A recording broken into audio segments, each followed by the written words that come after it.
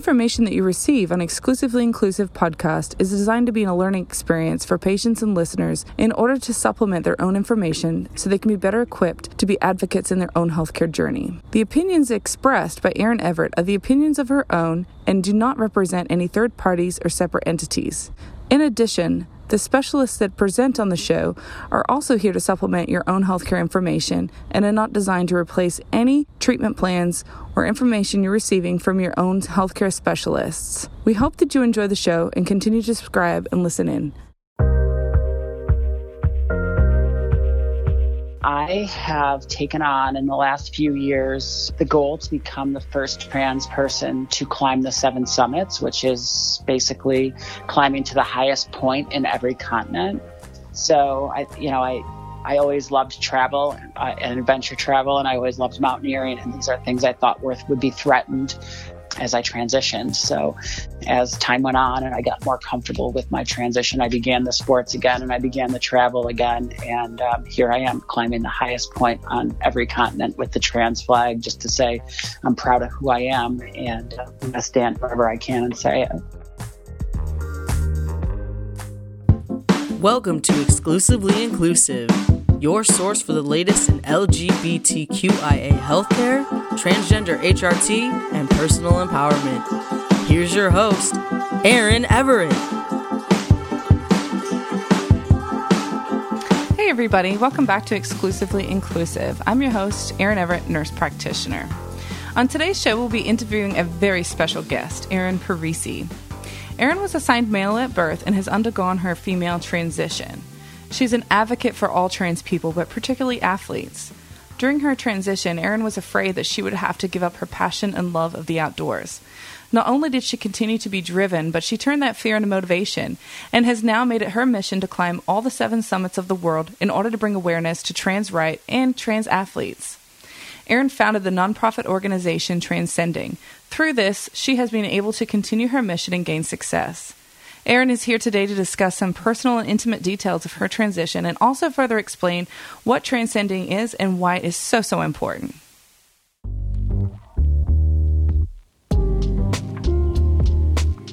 Erin, go ahead and introduce yourself. Hi, Erin. My name is Erin Parisi. I use she, hers pronouns.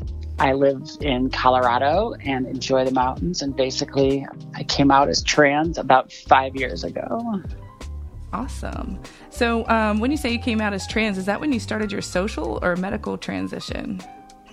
That is a little bit of both. I was living pretty deeply in denial at the time, so I had kind of built up a lot of my life on kind of that denial. I was living at my office and my family life and everything else, basically my social life, all as male, was pronounced male at birth. So we, that's just the life that I tried to build around, unfortunately, no matter how many clues I had over the years. Right.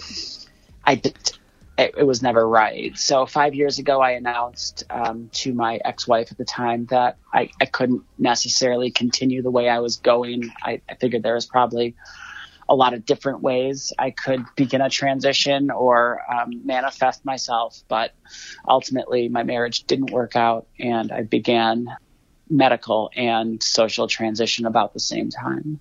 Well, good for you. It's really hard, and I think your story is not unlike others as far as it, deciding to live your truth. For a lot of people that I've interacted with, it's something that they suppress, and it gets to a point where they can't do that anymore. And unfortunately, as you stated, transition can come with a lot of sacrifices, but, it's really brave and courageous for you to come out and live your truth. And I think, a lot of people will find your story inspirational. Thank you. Yeah, of course. How old were you when you first announced and decided to live your truth? I would say, I think I was in my late 30s. I was about 38. So, I always kind of thought, from the time I was in my teenage years, I was always like, it's too late to transition. But, I think I came out when I was ready, like a lot of other people. And that was when I was 38. Yeah, that's awesome. And that actually gives a lot of hope for a lot of people and a lot of patients that I interact with who are often wondering, is it too late to live my truth? And no, it's never too late. So that is really cool. And so just to tell the listeners a little bit more about yourself outside of your transition, what kind of organizations are you a part of, and what kind of things do you like to enjoy in your free time?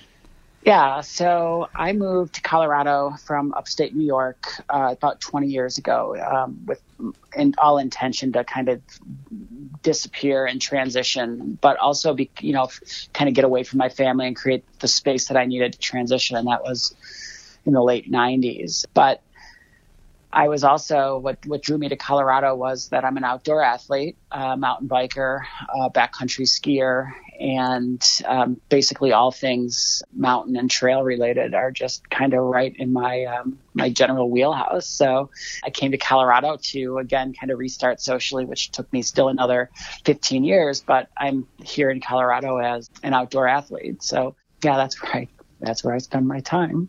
Excellent. What would you say is like one interesting fact or fun fact about you that maybe not everybody knows?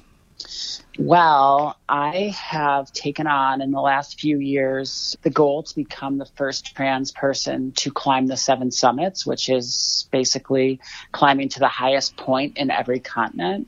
So I always loved travel and adventure travel, and I always loved mountaineering, and these are things I thought would be threatened as I transitioned. So as time went on and I got more comfortable with my transition, I began the sports again and I began the travel again. And here I am climbing the highest point on every continent with the trans flag, just to say I'm proud of who I am, and I'm going to stand wherever I can and say it. That's amazing. I mean, I can't even imagine being able to do something like that, let alone with your story and your bravery to speak out your truth.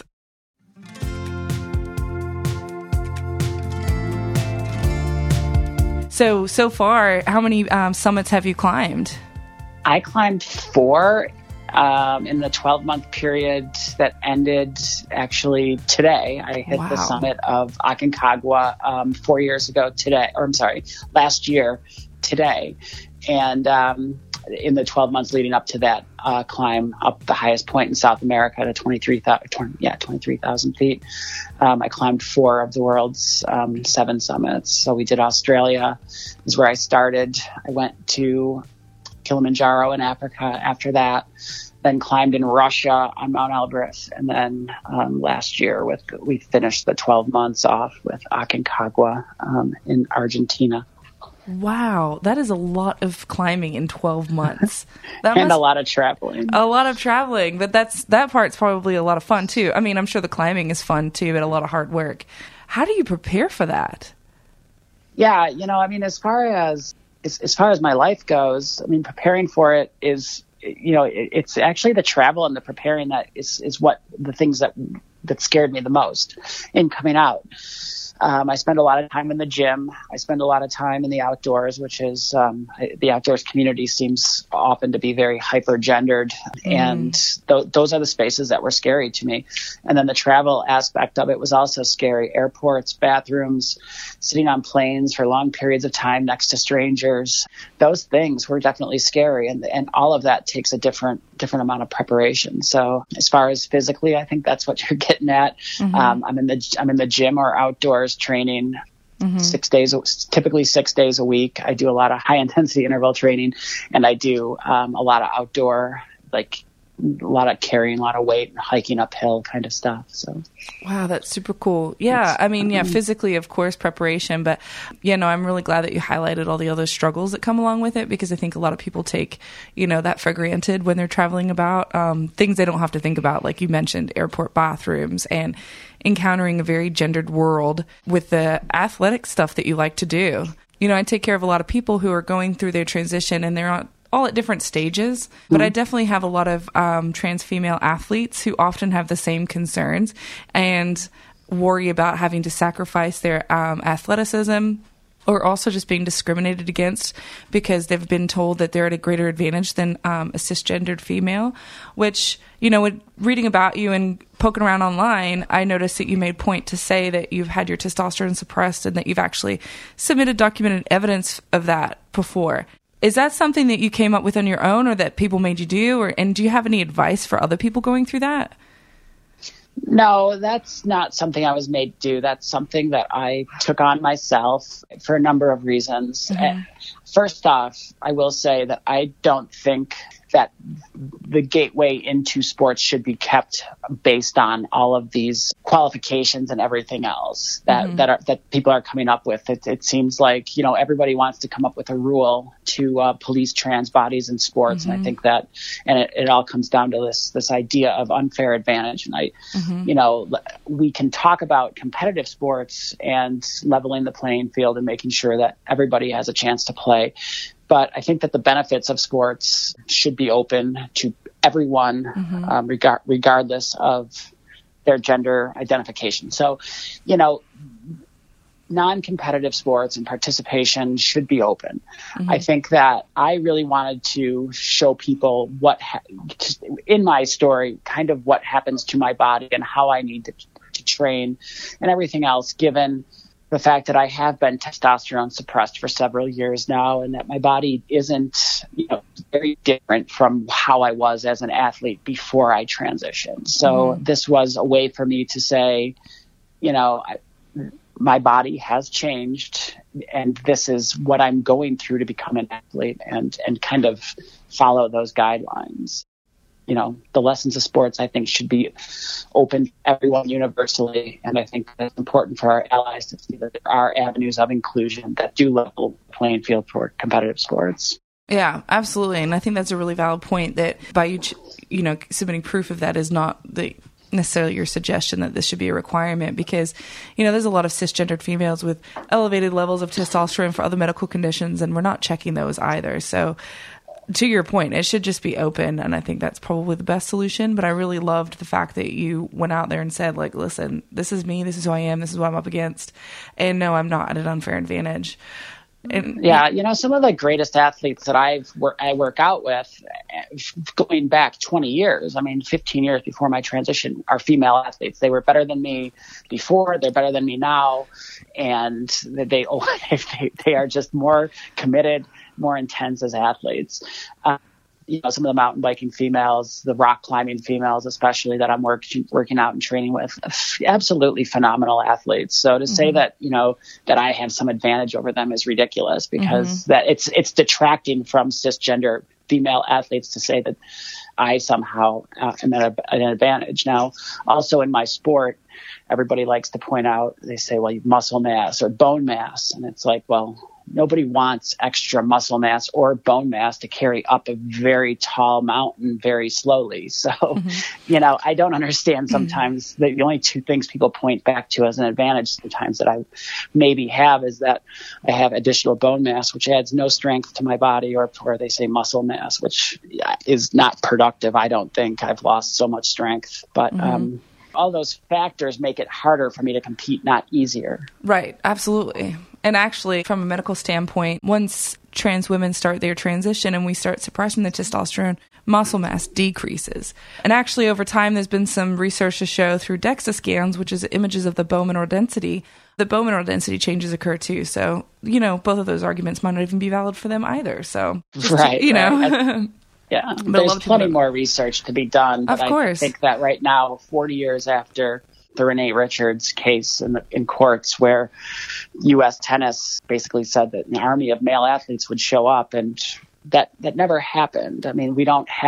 We have plenty of evidence to show that trans women are not competing in sports, and very little evidence to show that we are. And every time somebody, that is an athlete shows up, a trans female athlete shows up, everybody makes a big deal out of it. It's like, no, the lessons that we're learning and the amount of people who are learning these lessons are far greater than, the few people that over the decades we've been competing have actually won. A handful have won, and it's a big deal every time, right? From those that attack us. So. Right. Yeah, absolutely. I couldn't agree more.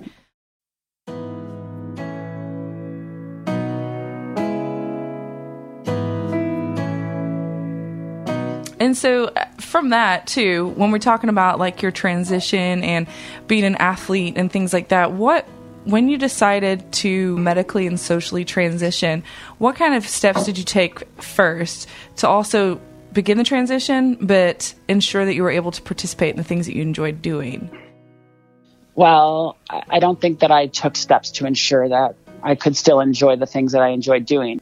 I fully made the choice to transition, understanding that I would probably have to sacrifice many of those things because of the communities and kind of the bullies that gatekeep and keep trans people out of those places. I made the decision to transition, understanding that there would be sacrifices. When I did that, I had already been in therapy for, on and off for 20 or 25 years. Since I was in my early teens. But when I finally made the choice to transition after 6, 7, 8 months of intensive gender-based therapy, I came out, and then I started amassing small groups of allies. And a lot of them were people that they were what I like to call my easy victories, right? I looked at the people that I knew that I thought were probably the easiest people.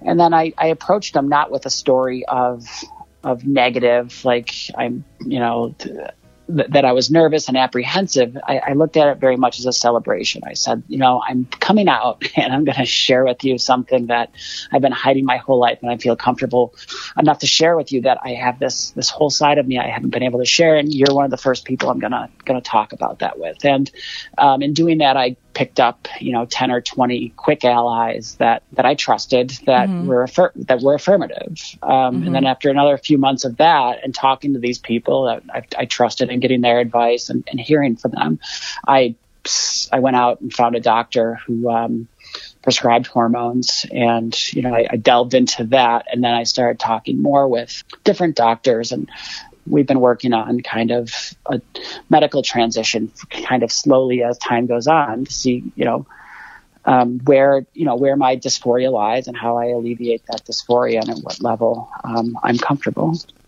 Awesome. And so did you find it difficult to find somebody in your area that specialized in hormone replacement therapy? I almost found that it was, it is hard because doctors are still not easy for trans people to talk to often. And a lot of us have built up this narrative within us that we can't talk to anyone, and we have to die with this secret. And we've got so much vested in this false narrative that society has asked us to portray, and that we're portraying for our families and our friends and our jobs, that, even doctors are hard to talk to, and you don't know until you speak up. So my therapist recommended who I went to, and he treated on informed consent. So I went in there. That's awesome. So he did, I signed all the paperwork. Now, the problem with that approach was that I went into a clinic that didn't have a medical history with me.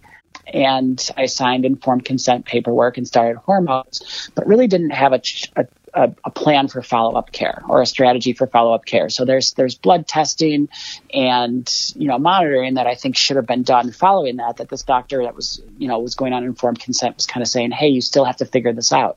And that's where I struggled, was finding that next person to take this care and really treat me on a life cycle, if you will, of starting to take the drugs and then testing every few months to make sure my levels were right and I wasn't overdoing it and I wasn't underdoing it.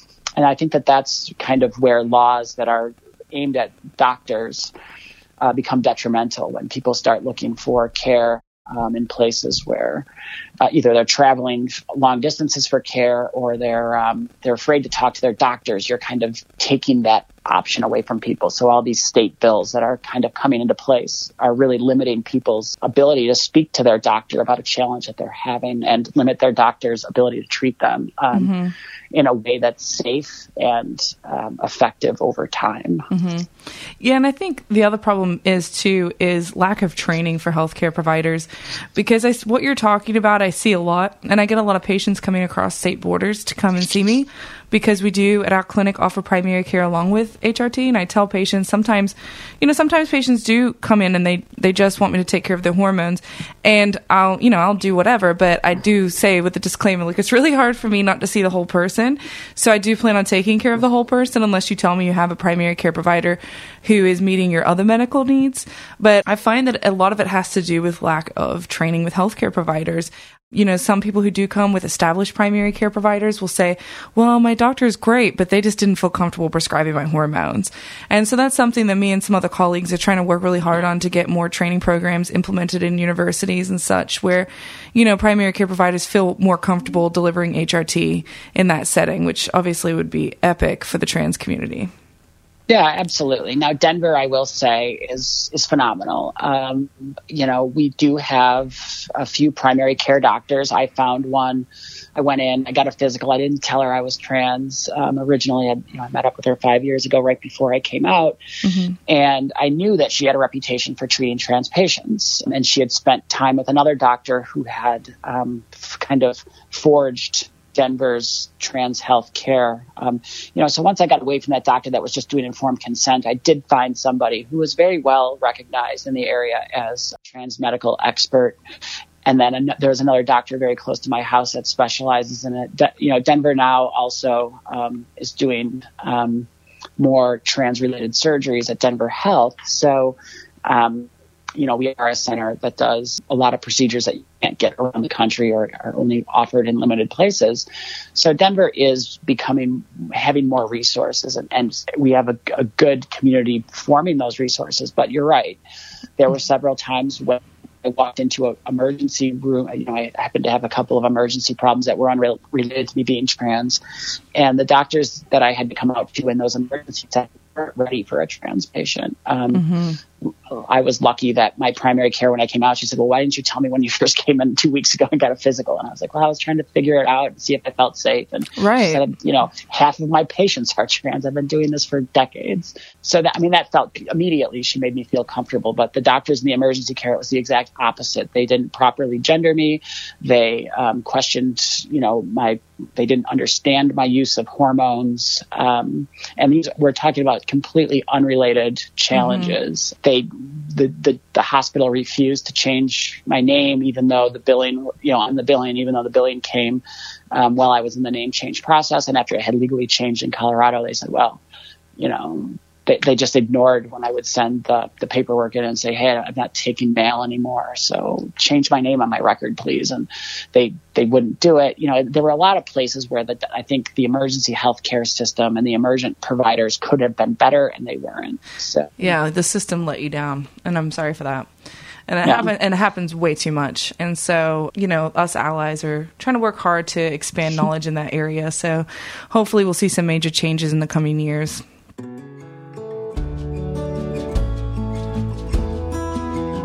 Hey everyone, I have a quick favor to ask. If you wouldn't mind taking a moment and just clicking the subscribe button on whichever platform you use to listen to my show, that would be wonderful. Not only does it allow you to get notified every time I publish an episode, but it also helps with my ratings and reviews, which what that means in podcast world is that I'm able to climb up in the rating scale and reach other listeners. The whole reason why I started this show is to access people who needed the information. So please just go ahead and click subscribe, then we can all be happy and continue to listen to this good quality free information. Thank you so much.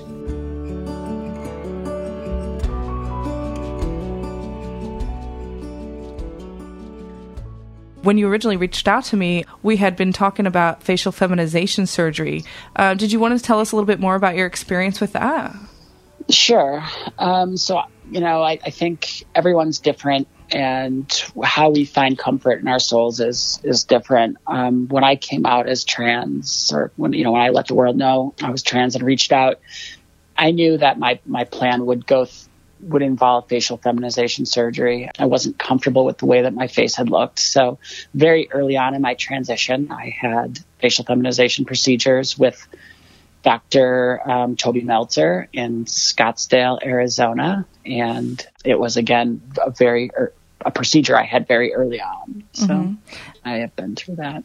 And so for those who aren't really familiar with facial feminization surgery, what kind of options did Dr. Meltzer offer you as far as feminization options? Yeah. Is it the same for everybody, or are there things that you can do that are different? No, I got 4 opinions from 4 different doctors, and I probably got 5 opinions from 4 doctors. But I met Dr. Meltzer at Gender Odyssey in Seattle. It was a few months after I came out. I was still in a divorce process, and he said he was open. He was very affirming for me as a person. He said, "You don't need to do a lot. Honestly, the way you look, you need to grow your hair out." So he didn't even go in really selling a lot of surgery to me, but he said, in that quick meeting, I had set up this 15-minute. He was seeing prospective patients at Gender Odyssey for 15 minutes at the convention center. He had a meeting room set aside, and he recommended. He does all sorts of different procedures, full body, everywhere from your hairline down to, as low as you want to go. And there are multiple procedures that he'll do, starting from, hairline advancement to forehead contouring to kind of give you a more subtle, less masculine forehead and brow ridge, cheek implants, rhinoplasty, jawline work. And Adam's apple shaving. Those are all, procedures, I would say, neck and above, that are facial feminization procedures. So I had some combination of those procedures. That's awesome. And what was the recovery like from that? Yeah, so of those procedures I named, Dr. Meltzer and I decided we did the forehead embossing or reduction. We did a mid-face lift, which kind of pulled my eyes slightly, made them a little bit more almond shape. Cheek implants, rhinoplasty, and a chin reduction. The recovery was difficult. It was definitely exciting because it was very much... It was exciting because it was this moment in my life that I had waited for. I'd watched Dr. Meltzer's work online and had seen his clinic and seen him, and to get to Scottsdale and touch his building was so exciting for me. In addition to that, I came out that night on social media. I'd been, like I said, I had surrounded myself with close family and friends and allies, but I knew that rumors were starting to circulate about what was going on with me because I had kind of insulated myself behind this wall of allies. And I came out at about midnight the day of surgery. So and then at 5:30 in the morning, I reported for anesthesia. Wow. So I woke up at 5:30, and some of my East Coast friends had seen the post on Facebook and were emailing me, very supportive. These were people I went to high school with, people from upstate New York. Here I was, a couple of time zones away, but they at 5:30 in the morning, but they were a few hours ahead and had time to absorb the news. And they were sending me these we're behind you 100%. So it felt really good going into surgery. I had a lot of positive wave to kind of ride in there.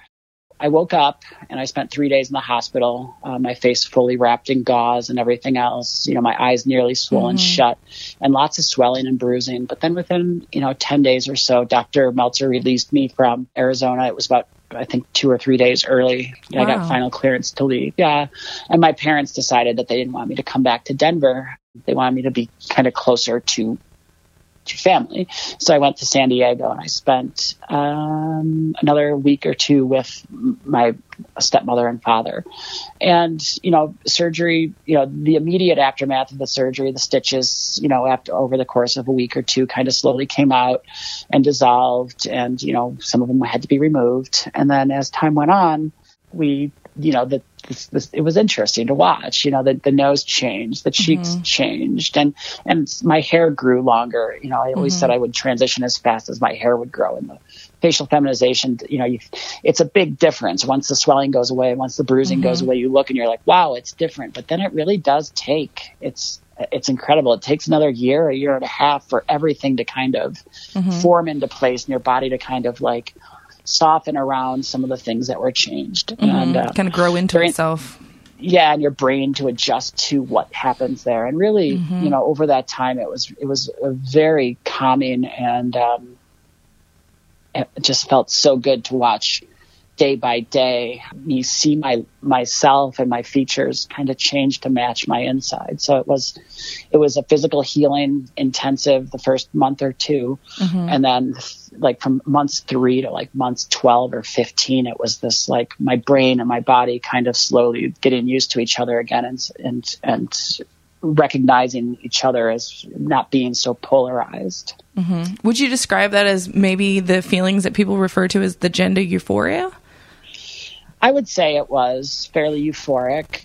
gender dysphoria is kind of a sneaky little monster to a lot of us, like just when we think we've got it beat, it's still there. And then other times, like you said, the gender euphoria, you're like, wow, like I did something. I made a difference. And,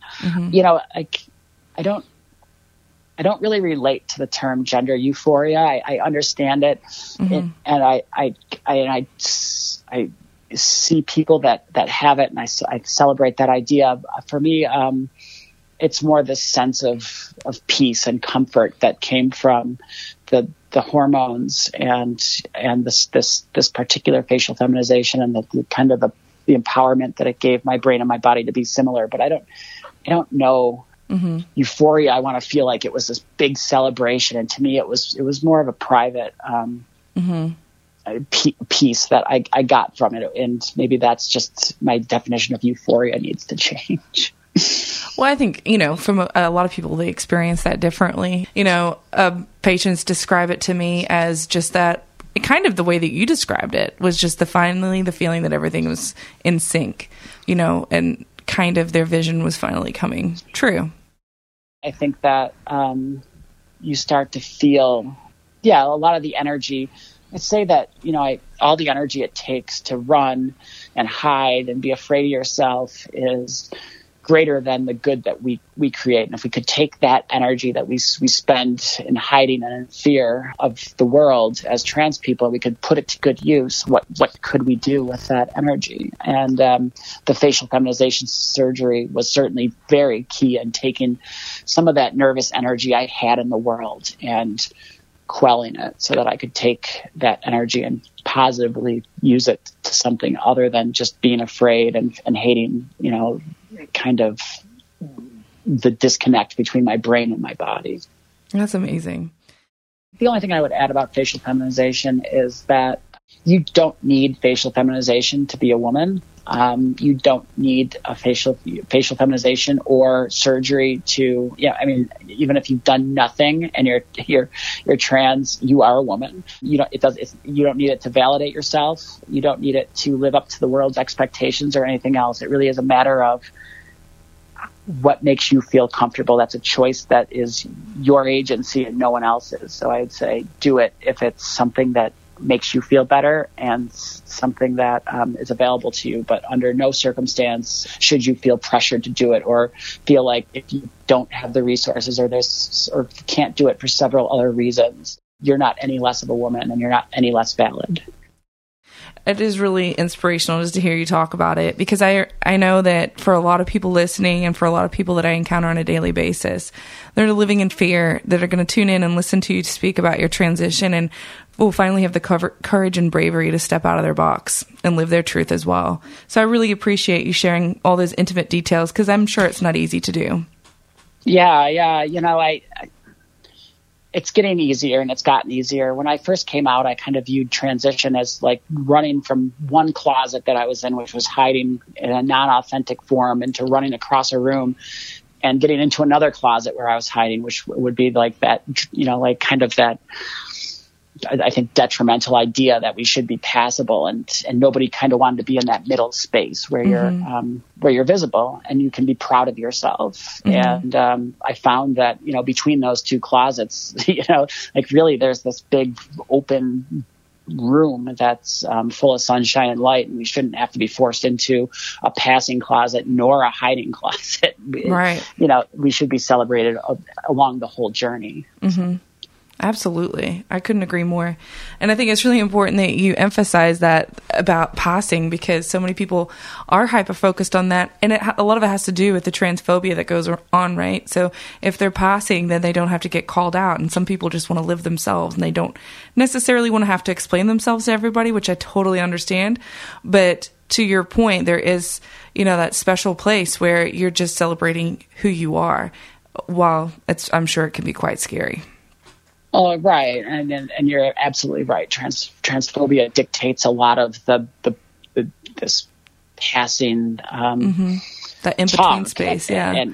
But the in-between space, if you can embrace who you are in there, I think passing or the idea of not passing so much, but comfort anyways. You'll be a lot more comfortable, I think, in that in-between space, even if that's not where ultimately your transition is what you want or where you want it to take you. But I don't think that there's any shame in being a trans person. I feared myself. I feared the world before I came out. And again, it was always about how little time can I spend in that bright, scary place in the middle of these two closets. And when I got into it, I said, there's benefit. And I did see people that were proud to stand in that space and in that light. And that's really where my 7 Summits goal came from was, I shouldn't have to hide in the shadows. I shouldn't have to hide in the closet. I should go where there is no place to hide and where there are no shadows. And where is that? That's the highest point in every continent. That's the point where I have no shadows to hide behind, nor can I be relegated to them. So, yeah, that's super cool. I just love that. So what summit is your next on your list? So next we are going to do Denali. I am going out to Denali for this year's Pride. So I'll be on the mountain starting in May, like late May, but we don't summit until my summit days are early June. Wow. So Denali is the next summit, and we hope for my ascent to happen around June 6th, which is the first woman ascent was Barbara Washburn in the 40s, I believe. So wow. I'm hoping that on the same day, or if not around it, and also for the 51st anniversary of Pride, I'll be up there summiting. That's so cool. And hopefully trans people have a good victory to celebrate from a Supreme Court decision around that same time. So absolutely. Yeah, I'll be up there with so much going on in the world of trans rights and mountaineering history. It's really going to be a great time. Yeah, that is seriously amazing and so symbolic, and what a great way to tie all those things together. Yeah, it's exciting. I'm happy every day I have a chance to climb and to be seen, and when things just come together and you get, I can live in a mountaineering team and feel good about myself and continue to explore the world. I just know I did the right thing, and this Denali expedition hopefully will just continue to reinforce that narrative. Yeah. So when do you plan on doing Mount Everest? Are you keeping that one for last, or? We intended to keep it for last. Everest is typically climbed about the same time as Denali, between, the beginning of May or late April. And then, Denali is typically not climbed in April, but Everest, a lot of expeditions start in late April, and pretty much everything's wrapped up in the mountain by early June. And, on Denali, everything's kind of wrapped up by July. So this year it wouldn't have been possible. They say that Denali and Everest are about equally as difficult. Really? Everest is with oxygen, and you have porters, and there's more logistical support. And Denali, you're out there by yourself, basically carrying everything you need and living on the mountain for 2 weeks without any sort of infrastructure, whereas Everest has base camp and lots of other resources right on the side of the mountain. So Everest is definitely a goal. We are looking for a history of trans people that have been on the mountain. Edmund Hillary had somebody who came out as trans in the 60s after his expedition in the early 50s. So there's another couple of stories about trans people that didn't quite make it to the summit, but there is actually a little bit of trans history on Everest, and we're excited to actually get a known and visible trans person to the summit of that mountain, because for all the summits we've seen on Everest, there are far too few trans stories going on up there. Absolutely. Wow, that is crazy cool. I can't wait to follow your journey and to see you waving that flag at the top of each summit. It's going to be amazing. It was amazing on Aconcagua when I thought about it. It was the South American climbing season, which was, the winter in North America and in the Himalayas. The only mountains that are taller than the mountain I was on in South America are in the Himalayas, and very few winter ascents are attempted on those peaks. So I think when I was on this day last year, when I was on the top of Aconcagua, there's a very good chance that trans flag was the highest man-made piece of art, above the world. So the trans flag was probably the thing that was flying highest, the highest flying flag on the planet when I had it up there last year. So wow. the chance to represent and to bring that flag up high and show those colors and show who I am is really something that I take a lot of pride in. Yeah. Oh, you're giving me goosebumps. That's so exciting. I'm seriously so excited to follow your journey.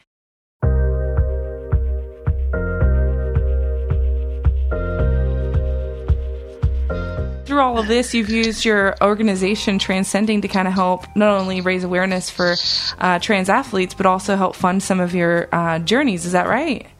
Yeah, that's exactly correct. Early on in the journey, I had this mission to stay on the highest point and change the trans narrative, if you will, from, kind of what I had seen when I was hiding so much, which was a lot of, violence and suicide and underemployment and housing discrimination, all those things that we read about in the newspaper.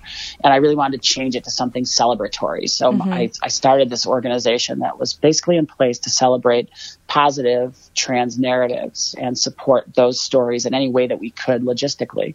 I tried to talk to people in the outdoor industry and the entertainment industry and different industries that I thought would support the mission and had a voice to lend and an allyship to lend. And I didn't really get very far.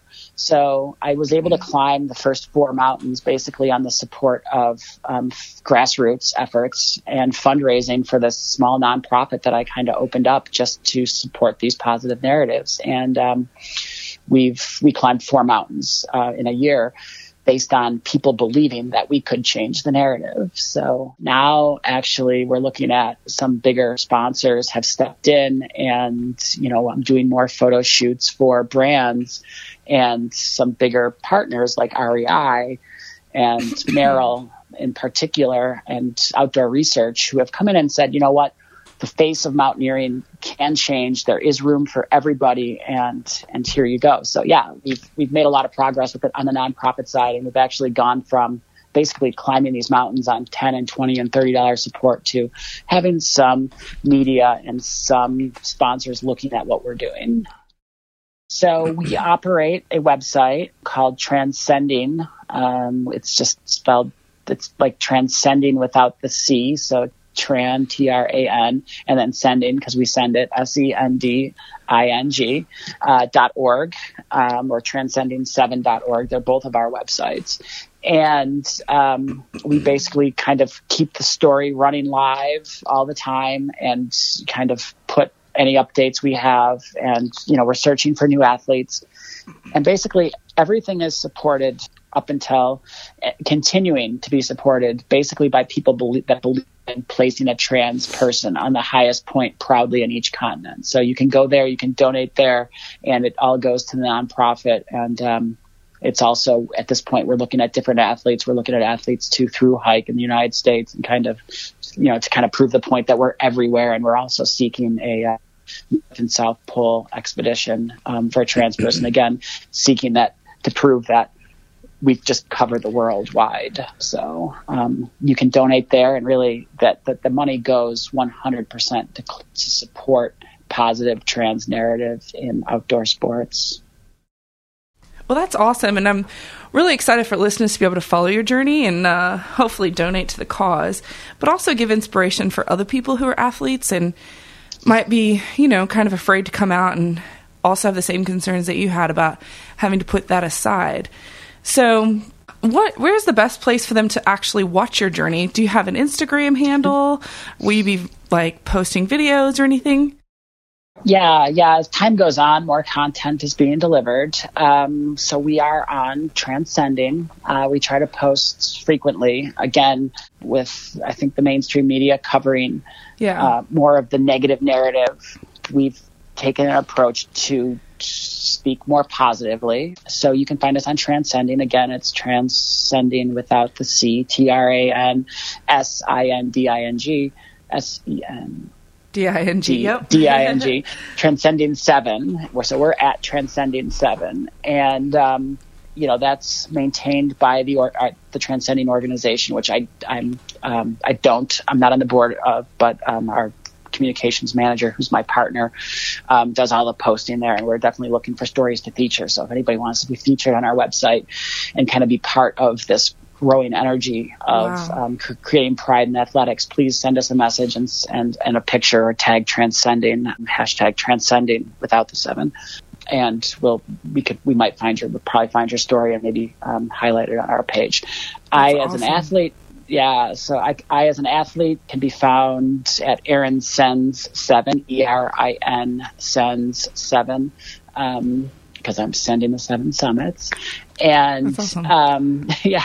So I don't post nearly as much, training and talking with community members and advocating and really, working full time. And it's just everything that I'm doing kind of keeps me from posting too much, but I have a little bit more freedom as to what I can say versus what the organization can do and say. And I do post on my account quite a bit. So, when I can. So, we put up videos every now and again, and we put up, I try to put some stuff on YouTube. Again, Erin Sens 7 is where you'll find me. But making sure that, my journey is visible on our webpage. We've got lots of stories linked to media who's followed my story or, who've written about me or places where I've done interviews and talked about my mission. So you can definitely, go onto my website and click on in the media page, and you can see everything from Self Magazine asking me for power bar advice on how to power a big hike to awesome. me talking about what it was like for me to come out to my family and work through the challenges and successes that come with, coming out to your family and actually finding support rather than what a lot of us expect, which is not, negativity or shunning or something else. Yeah. So you can hear all of that. I have been privileged, I think, but in that part of my transition, I have found a lot of support, but I think a lot of other people will too. I hate to say that I had this big story built up, but I did. And I kind of had written off so many of my family and friends. And when I came out, they said, why would you fear me? I mean, you know that I'm a good person, and you know that, I support you, and I still do. But the fact that you thought that I would be this person that would let you go because you came out, that's, that negatively impact. Like, why did you think that about me? So, it's amazing to have these friends that, and family that support me, but then I have to go back and think to the days when I said, I didn't think that they would, and what did that mean? So, anyways, I've been privileged to have a lot of great support, and I have lost a few friends, but again, big part of my story is that it's been positive, and I want to keep it positive. Yeah. Well, good for you. I really appreciate you taking the time. I know you're so busy with your training and your working and everything that you have going on. So it really means a lot for you to come on and, tell your story so that listeners can be inspired by it too, but also, take the time to donate to your cause. So I really appreciate it. Thanks again for tuning in. I really hope you enjoyed listening to Erin Parisi as much as I did. Her story is just absolutely incredible. The mountains that she has climbed, not only literally, but figuratively, is amazing, and she's an inspiration for a lot of people. If you have any questions, you can contact Erin Parisi through her listed contact information, or you can contact me at Erin@exclusivellyinclusivepodcast.com. All right, everybody, stay fierce and live your truth.